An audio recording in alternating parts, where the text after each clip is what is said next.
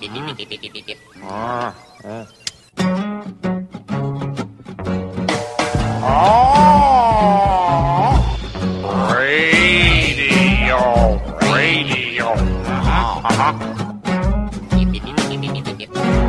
Here, mystery surrounds us.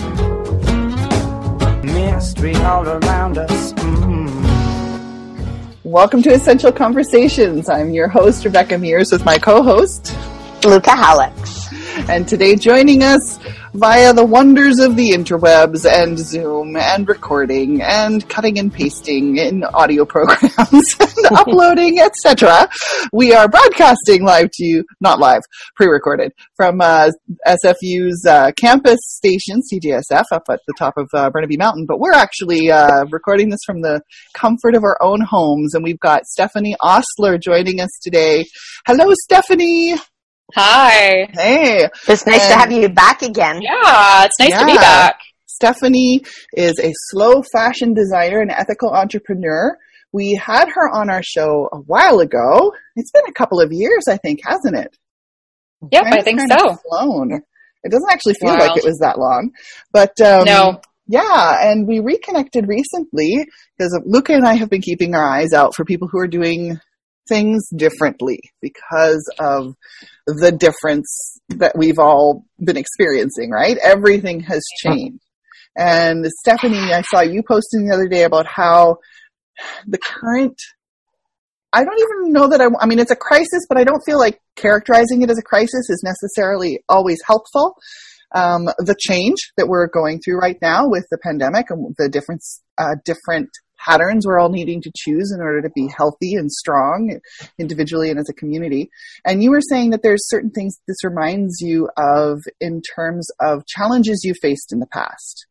Yeah, well, I've had my company for over 17 years, and I was about 22 when the 2008 economic crash hit. And at the time, I hadn't had experience of a recession. I didn't know what a recession was. When the times were good and we were making so much money, I thought it must be me. It must be all my brilliance. I'm responsible for it. So when everything tanked, I thought, it must be me. I'm responsible for this. Oh, no. And overnight, our sales just turned off, and we never laid anybody off. They just slowly quit because they felt bad. They weren't making any sales. And it was just a really bad experience. And I worked really hard to study what was happening. And what I discovered was that it was an opportunity, and it wasn't my fault, obviously. And then just having a lot of time. I've been working constantly. I'm not out of work by any means, though my work has changed and I'm not making any money. But I do have a lot of time to sit. Yeah, I do have a lot of time to sit and reflect on. There are always going to be some similarities for businesses like mine when the economy takes a dip for whatever reason.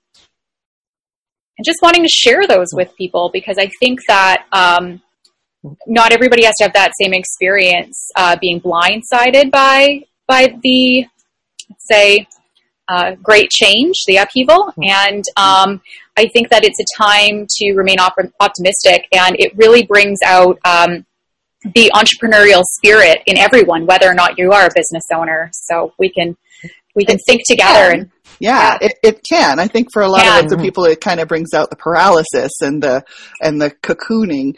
And that's also a necessary part of the ecosystem.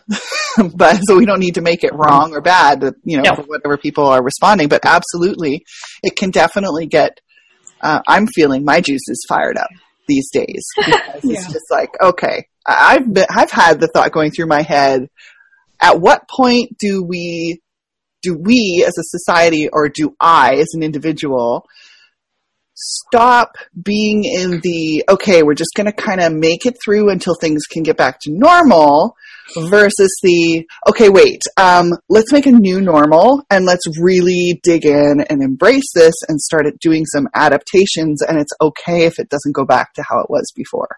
I don't think it can go back to how it was before. I don't think history ever really repeats itself so much as it cycles. So it sort of folds back on itself, but we're going to go into a new cycle. And I think that's something that we we want, even just from a spiritual perspective. That's something that we want. We know there was something wrong with the paradigm we were living in before.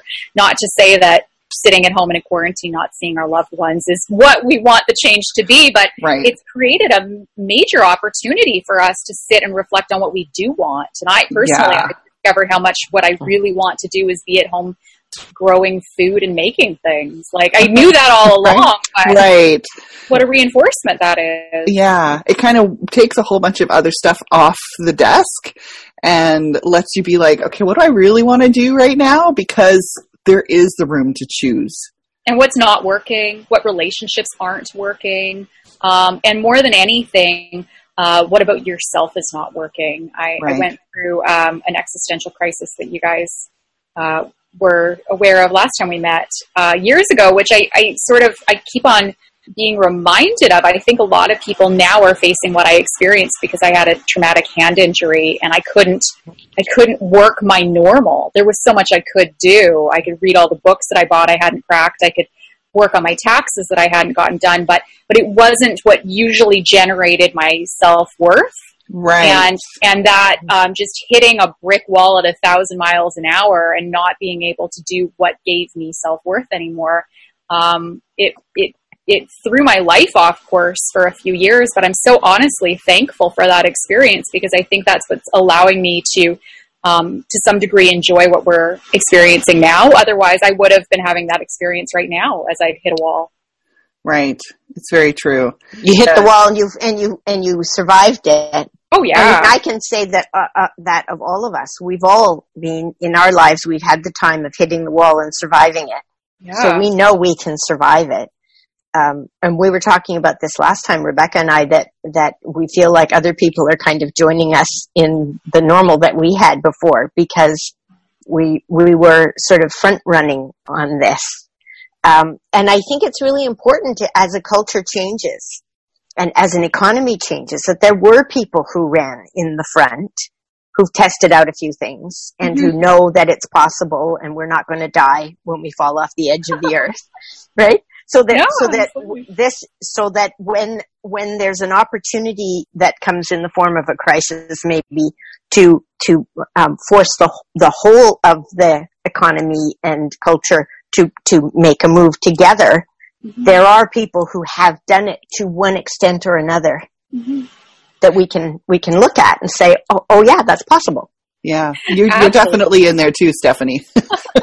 Yeah, right. For sure. In terms of having had to reinvent, there's something around having been through those squeezy places where you were Stephanie, you were referring to like your self-identity, your self-worth, right? As being connected to these kinds of actions, these kinds of results.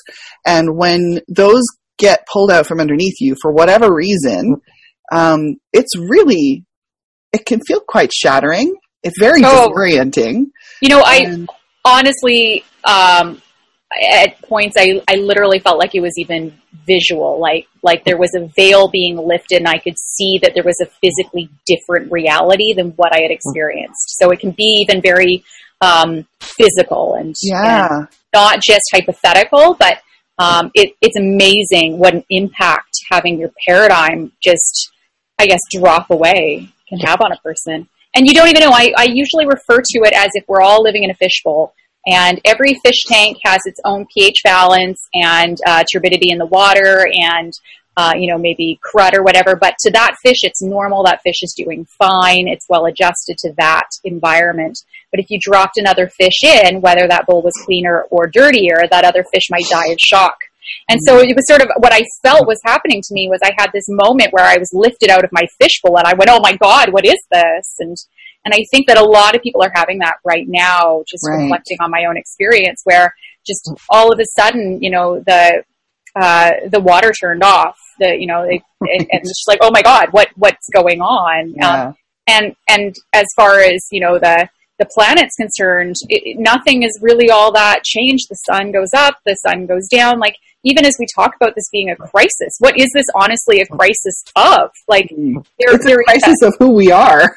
Well, that's the question, because there's a health crisis going on for people getting sick, but If you look at the numbers, it's not the majority of people, and except in some areas. And then it's also an economic crisis. But what is that other than an artificially generated human construct? So, Right. so actually, like, to have our whole paradigm, our whole self-worth, our self-concept wrapped up in honestly, it's really the economy, unless you are in one of these regions where the health has been largely impacted. That's really what that's the core of the crisis is: what do we do for work? How do we value ourselves? How do we relate to each other? Mm-hmm. But the world just is going on. So well, and you could argue that the nature and animals are doing better since this happened to us, because we're not messing with them as badly as we were. So I would recommend for everybody who's having that sort of crisis, the first step is asking, what is the crisis actually about? It's not really, I understand for a lot of people, it can be part of our psychological well-being to be able to go out, to socialize, to do these things. But even just the need for that on an ongoing basis, what are you trying to avoid? Like, what are we filling with our work? What's going on here? Mm-hmm. Yeah. When you felt like the whole world dropped out from under you, what got you through? What was it that you found or hung on to, or did it for you? It was a really, really bad year, and not much helped me hold on. My partner really did. He was very accepting, although we had a lot of problems. Even though I was falling apart, he didn't walk away, even when I pushed him away. So that was significantly valuable, and I can't deny that. But the things I would recommend for people, I discovered the morning pages in The Artist's Way. I still haven't completed that book, but just within the first few chapters, that changed a lot. So the morning pages is the first thing in the morning when you get up, write just stream of consciousness, fill out 3 full pages of text. It can be any style, journal style, point form, doesn't matter, just stream of consciousness, don't stop yourself. And the other one was meditation, and from the meditation, having a practice of just feeling what feelings I'm experiencing in my body and just being there with those feelings, and then beginning to ask myself where the root of those feelings come from, what the first time I felt those feelings. And that's a big practice that we could talk about for hours, but just meditation and journaling. And what I'm noticing is kind of similar between those two things. Well, first of all, you're introducing a new pattern, a new habit, a new grounding, especially if it's coming in the morning, for at least one of them, right? Which is like new entry points when your whole routine, which is what encompasses so much of our identity, has been taken away. So starting a new one that helps to ground you. But then there's also both the stream of consciousness and then the meditation practice. Both of those are they're activities that are designed to increase self-acceptance and allowance, just observing what is, rather than actively trying to shift or change it. Or orchestrate. Absolutely. I had so many amazing meditation experiences, but I have one that I recount to people a lot. That I was in my store on Main Street, and we had a sewing studio in the back, and I was sitting at the sewing machine sewing, and I thought to myself, I'm having a great day. And immediately this voice bubbled up inside of me that said, you can't tell anybody that. And I think that being able to hear that voice was an indication of how far I had come in my growth, because we have these kind of voices pop up, but we don't hear them because they're so common. The previous me would have just kept on sewing and not said anything and complained or whatever. But instead I went, oh my God. And I just stopped what I was doing, and I just started meditating. It was a slow day. Nobody was coming in. And I just really meditated on the voice, and I just let it talk. And I said, well, you can't tell anybody that, because then they'll think you're done with your work. And if you're done with your work, then that means you better have money or something to show for it, or they'll want something from you. And this voice went on and on and on through this meditation. meditation I had for, I don't know, an hour. I felt like an hour. And I just let it keep on coming up and talking and just looking at it from different angles. And at the end of it, I realized that I have a core belief that if I'm not stressed, I'm not lovable. So my gosh. Wow. Right? That's a biggie. Yep. Well, and it's so not surprising where it came from. My parents were very stressed when I was growing up. My dad was working overseas. My mom was having her own problems and trying to take care of 2 kids during the mid-90s when the economy tanked. And they only gave me attention when I exhibited stress because they couldn't afford to give me attention otherwise. So that was the positive reinforcement on that. But what it manifested in me as an adult is that now I have this company that will never go to business, because if it goes out of business, I have nothing to stress about. But it will never make a lot of money, because if it makes a lot of money, then you don't have anything to stress about. No. So what I realized is a lot of the time when I'm making decisions, like about what color fabric to choose or what design to do or what to buy or, how to allocate my money, who to hire, I'm often making maybe the second best decision because I need to make the decision that keeps me stressed. Wow. That's huge, right? Yeah. Insight.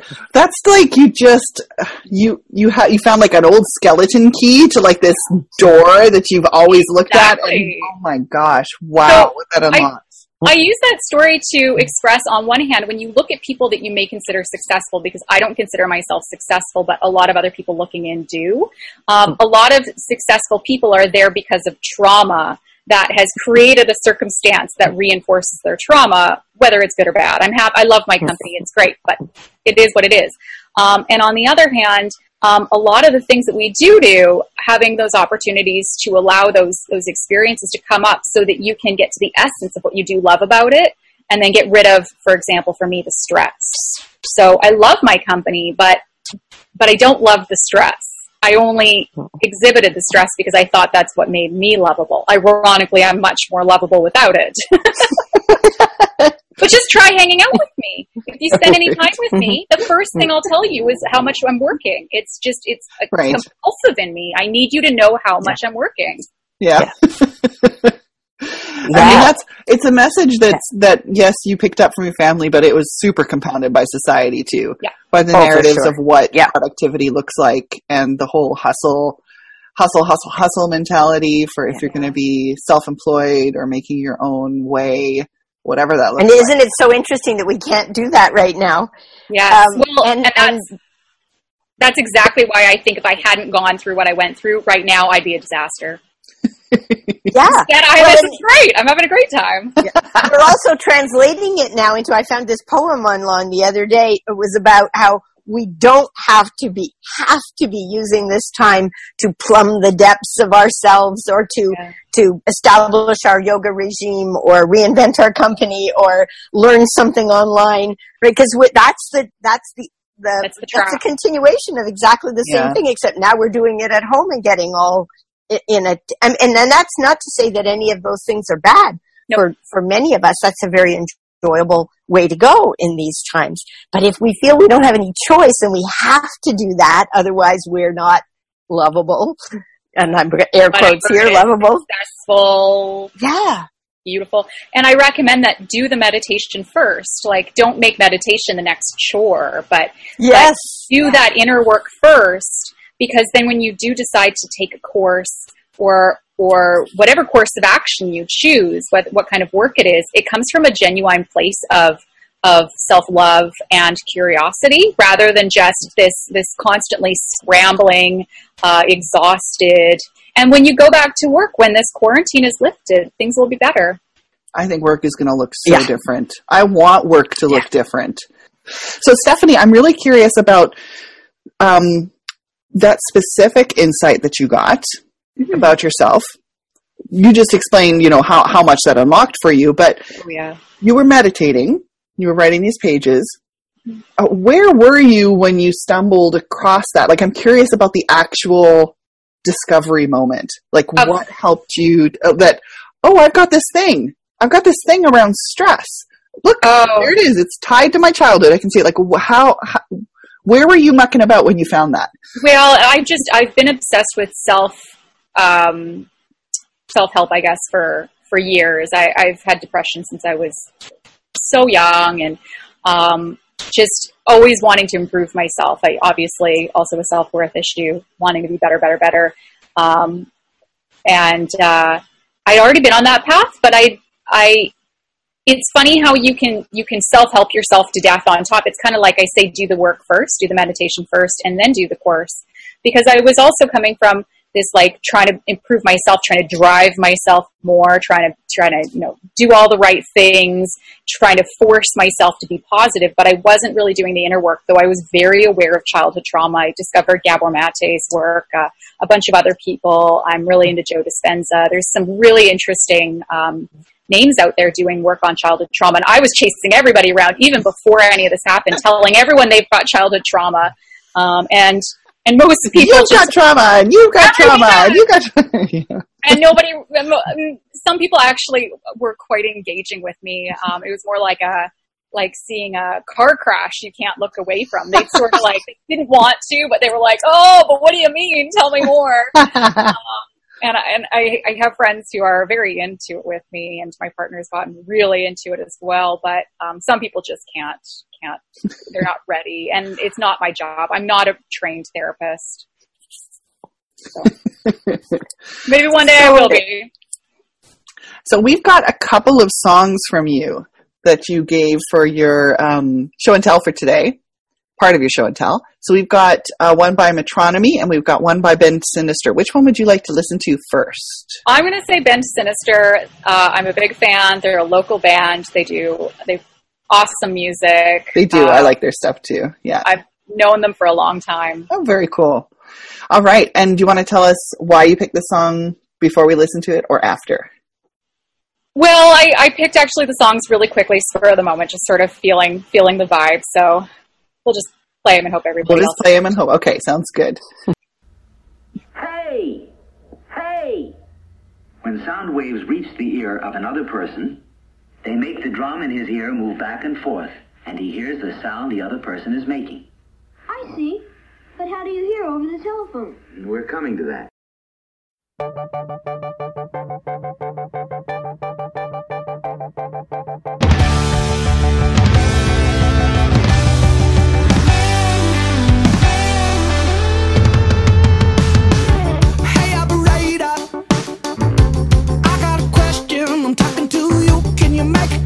I made too few. I wanna see her, but I got no time. I wanna tell her that I'll toe the line. I wanna hear her voice and know she's finally got an answer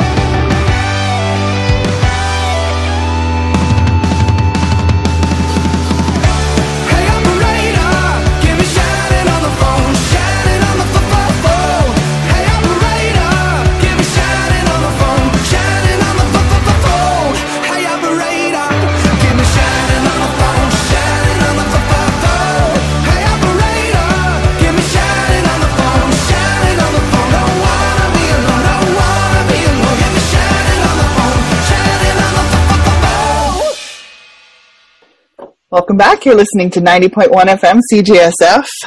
We are broadcasting to you from Burnaby Mountain, and I'd like to take a moment to acknowledge that we are broadcasting from the unceded ancestral territory of the Squamish, the Musqueam, the Tsleil-Waututh, and the Coquitlam. And it is interesting times we are in right now, and I'm going a little deeper into the meditating on what it means to be a settler on grounds of people who've already faced their own pandemic that we brought upon them, and the lessons that there are in that, and maybe what the wisdom is. We are meeting with Stephanie Ostler today, who is of Devil May Wear, and she is a slow fashion designer, a little slower these days, perhaps. Very slow. And an ethical entrepreneur.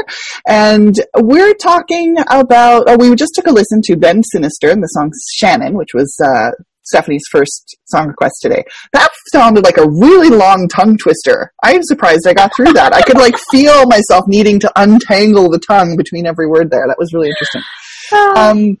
We had a little silent disco dance party as that was going on, since we're all in our own home locations, and so playing one on YouTube and it doesn't come through to everybody else. That was kind of fun though. I really enjoyed that song. That was awesome. Stephanie, before we took our break, we were talking about what you did during your last time of challenge, to stay grounded, to evolve, to rediscover yourself, reposition yourself internally. But I'm curious to know what lessons you learned as a business person about how to pivot, how to strategize, how to find... I think the first lesson is that every crisis is an opportunity. As coined by Homer on The Simpsons, it's a crisis-tunity. And I think that... That's cute. Good. I think that it's easy for almost anybody to run a business when things are going well. I mean, business is complicated. To say it's easy is a broad stroke, but it's easier. Easy to be in a relationship when the relationship's going well. It's easy to have a house when the roof's not leaking, but it's when things get tough that it really pushes us to change and to grow and to perfect, to hone our craft, whatever we do. It helps us develop our relationships and fix weaknesses or move into better relationships. And the same thing can be said for business. It's easy when customers have a lot of money to spend, but it's times like these that will really reveal what you're doing is working and what's not working, and how you need to change. Yeah. And big spotlight. And also, I mean, there's a chasm that kind of opens up too, in terms of, what did work is impossible to work with the current, I'm just going to call it resources or avenues that are now available. What used to be a storefront where you'd have foot traffic and you'd be catching the people who are walking by. And so you're working on attracting them with physical displays or ambiance or music or something like that. It's not the same thing. You're not catching a physical person anymore. No, it's so weird because those physical people still exist. So we're sort of the eye of the storm right now, and largely what I'm thinking about is what happens on the other side of this, because people are being very careful with it, much more careful with their money right now perhaps than they will be once things start opening up again. Right. But before this, let's just keep on calling it a crisis, because that's the wording that makes sense. We were already facing a perfect storm in brick and mortar. The property taxes around here are getting extremely high. The rents are very high. The wages are going up, which I believe they should be, but it doesn't change the fact that that's extremely hard for businesses to deal with. And the foot traffic and the money people are spending is going down on the other hand. Now you can access local independent designers from around the world and get them shipped to your door for free, whereas even ordering something from me, you're paying, that property tax goes into the product, the wages go into the product, the value of the product itself, and then we have to charge you shipping. So to ship a pair of underwear to Victoria from Vancouver cost me $12. Oh gosh.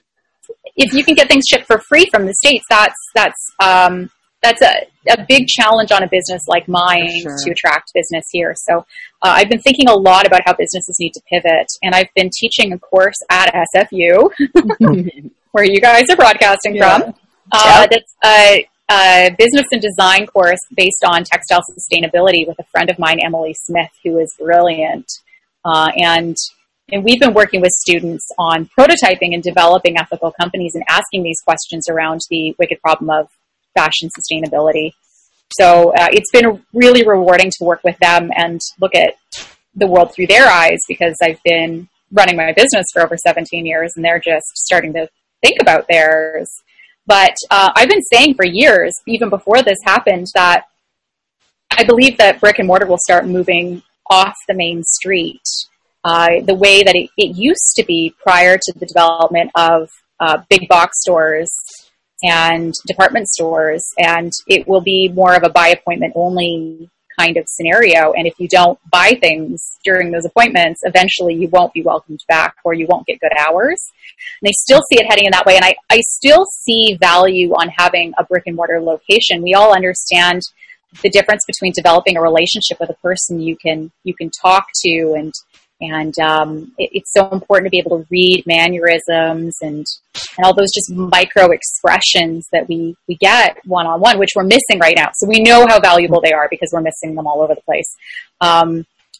But I don't think that it is going to be in the same style as it has been. I think that in order to utilize locations better, we're going to have to look at brick and mortar locations as experiences, and there'll be places that have the office incorporated in them. They may not have the big storefront window with the big racks. It might be more of a storage for shipping. We still need to have staff who are shipping, receiving product. So I see a lot of place for a lot of the things we're doing today, but everything's about to change. Mm-hmm. And it was already going to change before this happened, but we're going to see it further. Yeah, I think there's definitely a sense of this has tightened the time frame by which we were going to encounter things that were inevitable. And there's a part of me that feels appreciative of that. Like, if we're going to do it, can we just do it now? Rip the Band-Aid off. We really need to, because it's life, human life as it's being lived on this planet is not sustainable.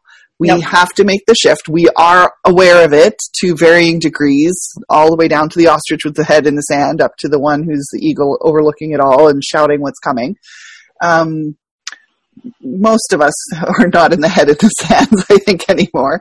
So yeah, it's like this has accelerated it. And I think something else that's interesting is this is kind of forcing it through at a time when there's a generation or two that maybe would not have been around if it wasn't being forced through as early, that still have power of money and voice to participate in the change. And I'm hoping they will participate in the change rather than it just being left down the road for the younger generations. No kidding. Pick up all of the change. No kidding. And to have the business I have and love it, of course, there's a part of me that longs for previous times, but we can't go back there, and it's not benefiting everybody. And I find it very interesting how many people are put out of work when we only have people working who are deemed essential. And it really makes you question how much we do have to work. And I think that when you make good quality underwear, it lasts long, but at some point somebody still needs a new pair of underwear. So not to say that I'm entirely irrelevant, but we're really restructuring our values this time, and we'll see if it stays. And, you know, I've been saying this for a few years. I do talks all the time about sustainability, fashion sustainability specifically, and people ask me what the solution is. And ironically, I say the solution is get to know what you want, because I think that we don't deep down know who we are. We don't know what we want, and that leaves us vulnerable to sales pitches or poor decisions, or just trying to fill the void with shopping, or changing our look, or trying to make people like us, or even just buying something on an impulse because it seems cheap and that makes us feel smart at the time. So ironically, this whole quarantine is giving us that opportunity to find out who we are and what we really want and need in our life. Mm-hmm. There's the idea of alternative economic systems, I've been saying for a long time, it's not about replacing one form of currency with another. It's about replacing the system by which we make transactions. And I'm interested in the fact that you sew in the back of your store, because it means that you're listening to your customers, because they're out there commenting on the things that are on the racks, and they're talking to you, to your salesperson, to whoever's around. But they have the opportunity to see how what they're buying goes together and who's making it. And I think one of the things that happened, especially after the Second World War, is that we became divorced from the people who made what we purchased. So if it's made on the other side of the world, if it's made in a factory somewhere, and we interact with somebody who has nothing to do with how that item is made, or the brainstorm that went into it, or the changing the buttons on it because they're not working the way the customer likes them to work, so I think one of the things that's happening is that as we go through this process, we have the opportunity to bring back intimacy, which is relationship, right? Yes, and you're so right about how out of sight, out of mind this whole industry is. And it's absolutely shocking to me. And this pertains to food and electronics and so many other things, which is why it's such a basic problem. But we always talk about what we would have done, considering slavery in America and how we would never have had slaves. But you're just as complicit when you're buying things that are made in factories overseas for next to no money. And then a lot of people complain to me that they don't have a lot of money and they need to be able to access these garments. So it's an ethical dilemma for them that they should be able to buy it. And I honestly don't agree. I think the world is overrun with clothing. And I say this all the time. I've never met a customer in my whole experience running a business who needs a new pair of pants. And I love having this argument. Nobody needs a new pair of pants. I understand at one point in your life you will eventually wear out all your pants. But there are so many pants in the planet, in your city, in your surroundings. If you let all your pants wear out and you just post on Facebook, my pants wore out, somebody will give you a pair of pants. So it's not an issue of needing a new pair of pants. It's that you want that pair because that look valuable. It will make you attractive. It's in style right now. What is the reason? If you won't just wear any old pair of pants somebody gives you that, for all intents and purposes, fits and is clean, there's something other than pants you're trying to fill. And I say this as a clothing designer that has a life based on selling you pants. Yes. Yeah. Thank you for saying that. I love it. It's so true. Yeah. It sounds horrible when I say it, but saying that poor people need to be able to buy clothing and therefore places like H&M should exist, I just don't agree. I just completely don't agree. Yeah. Walk into a thrift store. Yeah. They're overrun. Yeah. That's actually why I shop thrift for 95% of anything that I buy. Yeah. Me too. It's just, I don't want to be engaged in the consumer cycle because it's just ridiculous. Yeah. So it's been really wearing on me because I consider myself to be an ethical entrepreneur and I try to teach ethical entrepreneurship. And after so many years of running this business, at one point we had 3 stores and now we're down to 1, and I've been scaling back the business as much as possible because I walk into thrift stores and I see how much volume is out there that has so little wear in it. And I have a lot of trouble adding to that pile.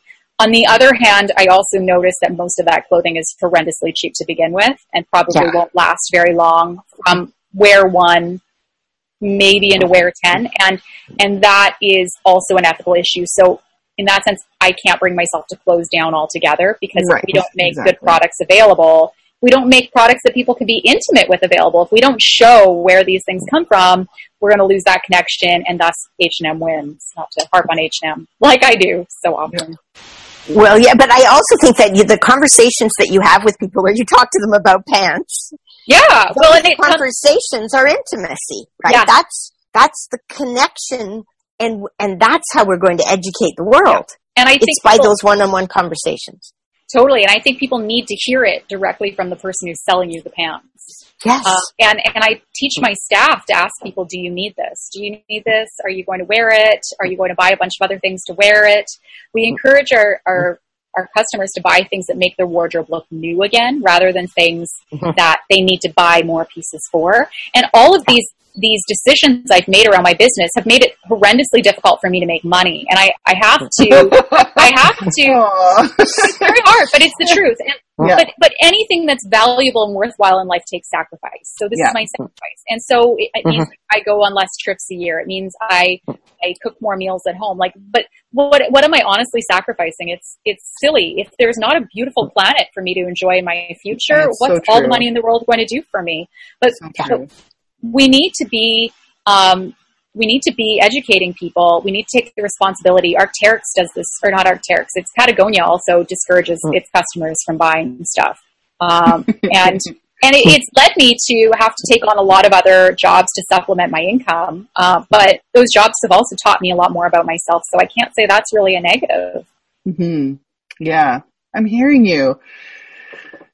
And I feel like we may be entering into a place where your willingness to pursue what is right for the whole will begin to pay you back as an individual somehow. Yes, I think so. And that comes back to how I think shopping trends are going to change. One thing that is coming out of this is a sense of community.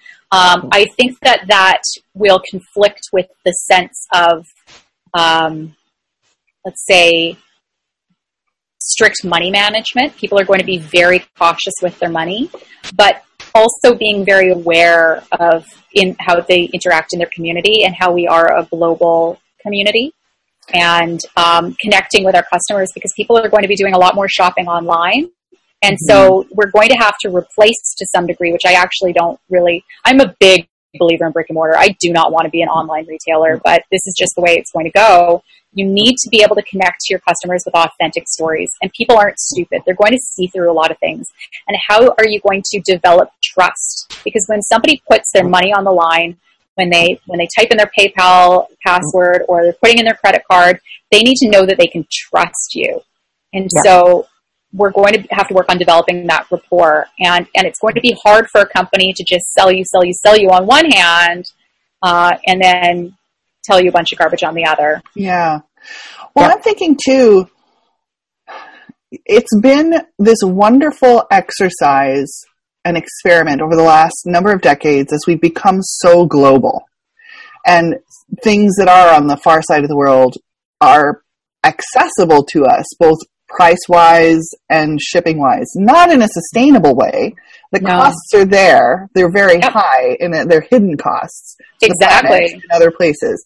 But we've all been dabbling in this because it's so fun to be able to access stuff from this other part of the world that is so different from what we have here. But it's that disconnect, as Luca and you were describing earlier. And knowing that the shops that we have here, which we absolutely do also like to browse through when we're walking around, and we like to go to with our friends, and we like to see what's being created. We feel very proud of our local designers. To see and to hear from so many of them that are already saying they're shutting permanently. Yep. It hits you in the gut, and it really brings things home. And I'm starting to wonder if we're going to see not a backlash, but a circling around. You were saying before about cycles. This will be the first time that we've done a cycle like this. There's been a push over the last number of years to eat local and to buy local. It's not like it's a new concept, but this may kick it into a new zone where, I mean, shipping, of course, can be a problem. Maybe we can't go into the stores and do the shopping, but to be able to know that we're buying something local and we could pop by, and if you have like a place where you could pick your packages up, which is something that could be done, that still makes you feel more connected and know that you're supporting somebody who's here alongside you locally. Right? I could see this being a thing.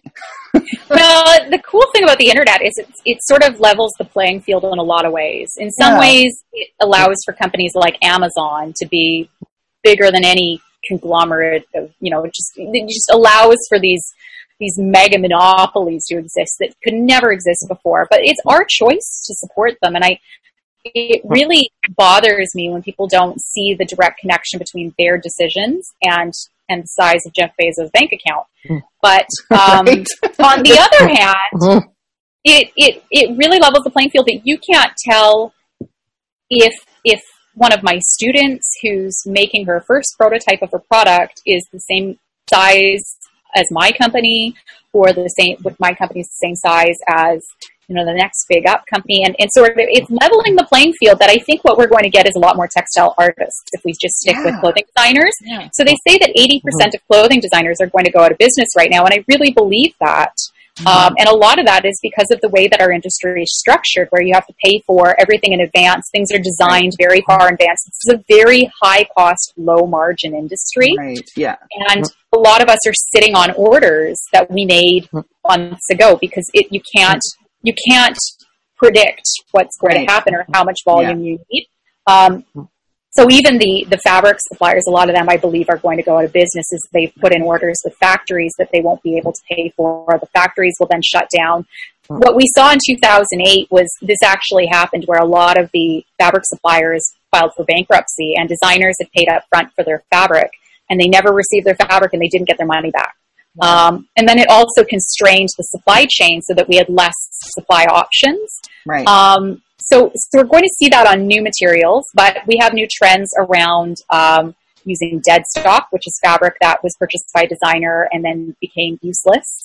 So now it's going to be resold. We'll have upcycling. I don't believe in upcycling as a real viable business, but it could be a side hustle for someone.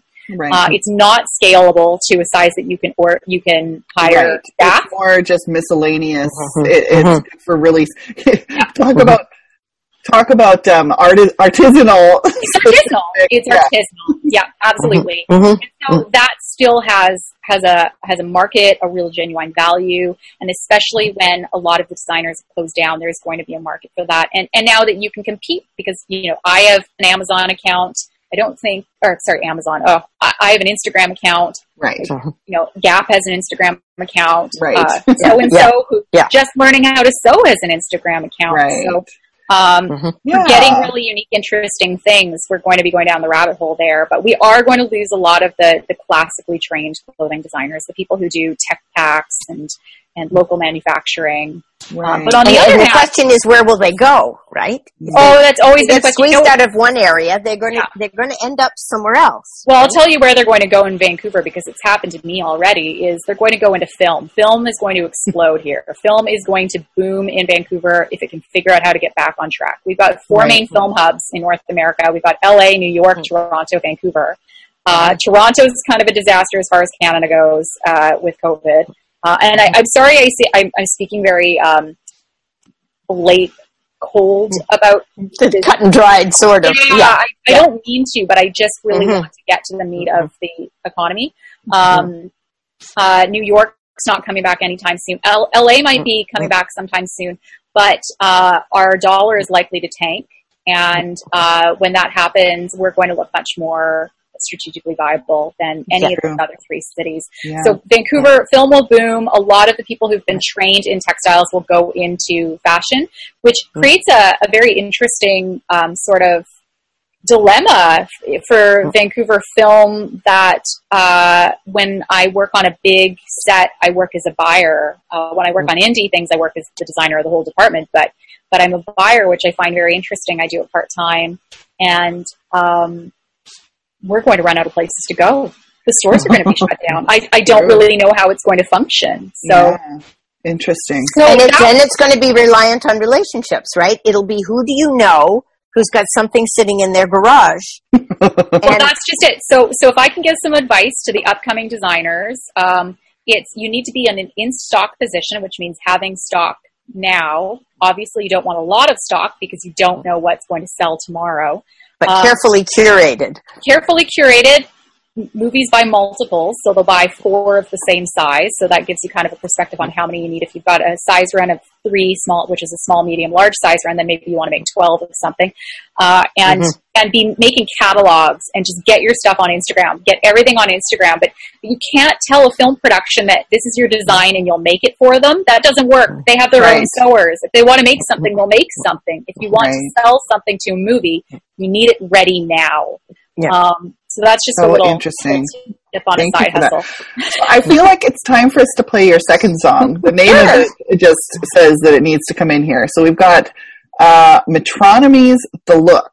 Do you want to tell us about this song before we play it? Well, it was also, it kind of has just sort of like a happy upbeat, and I was sitting with my partner thinking about what would make people maybe feel a little happy. But yeah, it does have a little bit of a plays on the LA story. Nice. All right, let's go take a listen to Metronomy's The Look, and we'll be right back with Stephanie Osler in just a few minutes.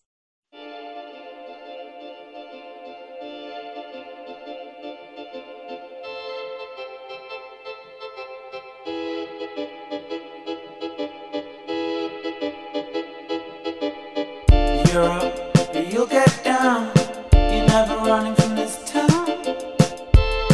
And I think you said you'll never get anything better than this.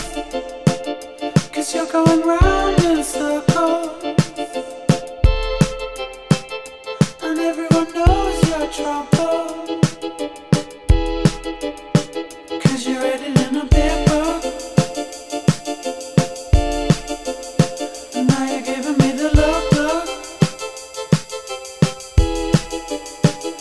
Remember how we shook,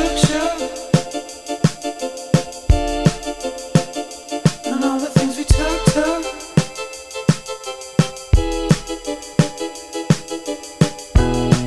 This time's the oldest friend of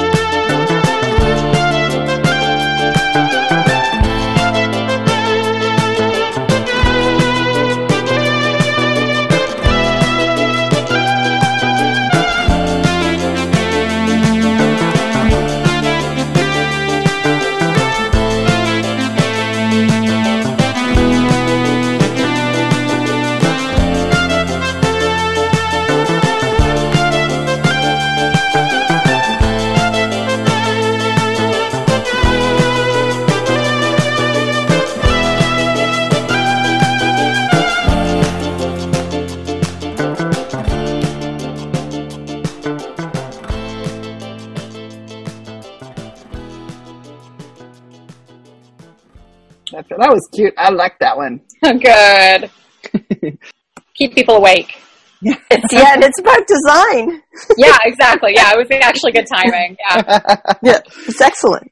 Okay. So that was Metronomy, and the song was The Look. Thank you for that recommendation, Stephanie. That was really fun.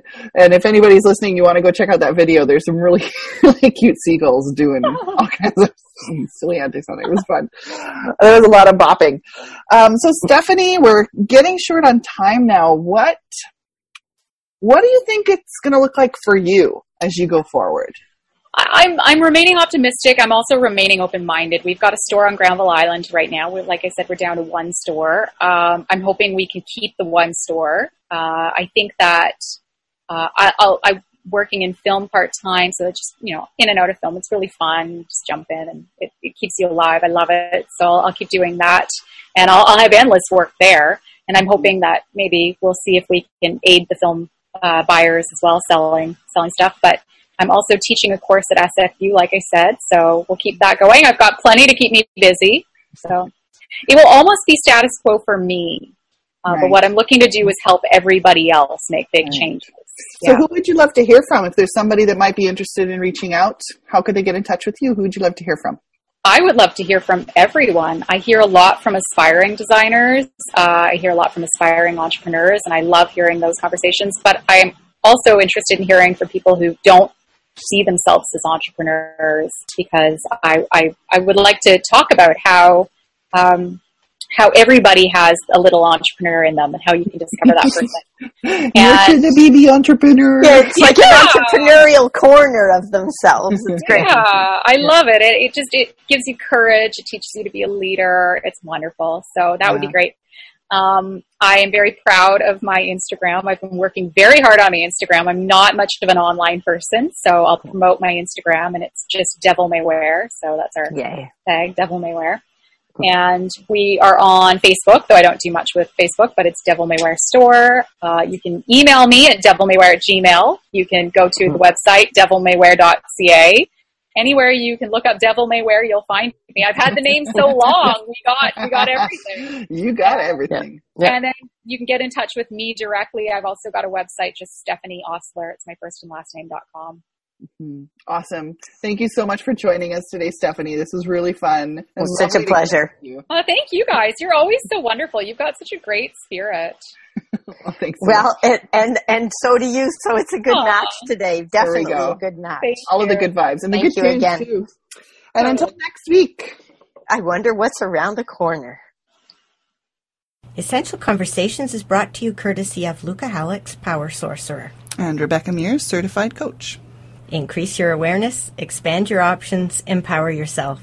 Luca can be reached at www.lucahallex.com. I light the fires that light 1,000 more. Connect with Rebecca at catchingfire.ca. Yep.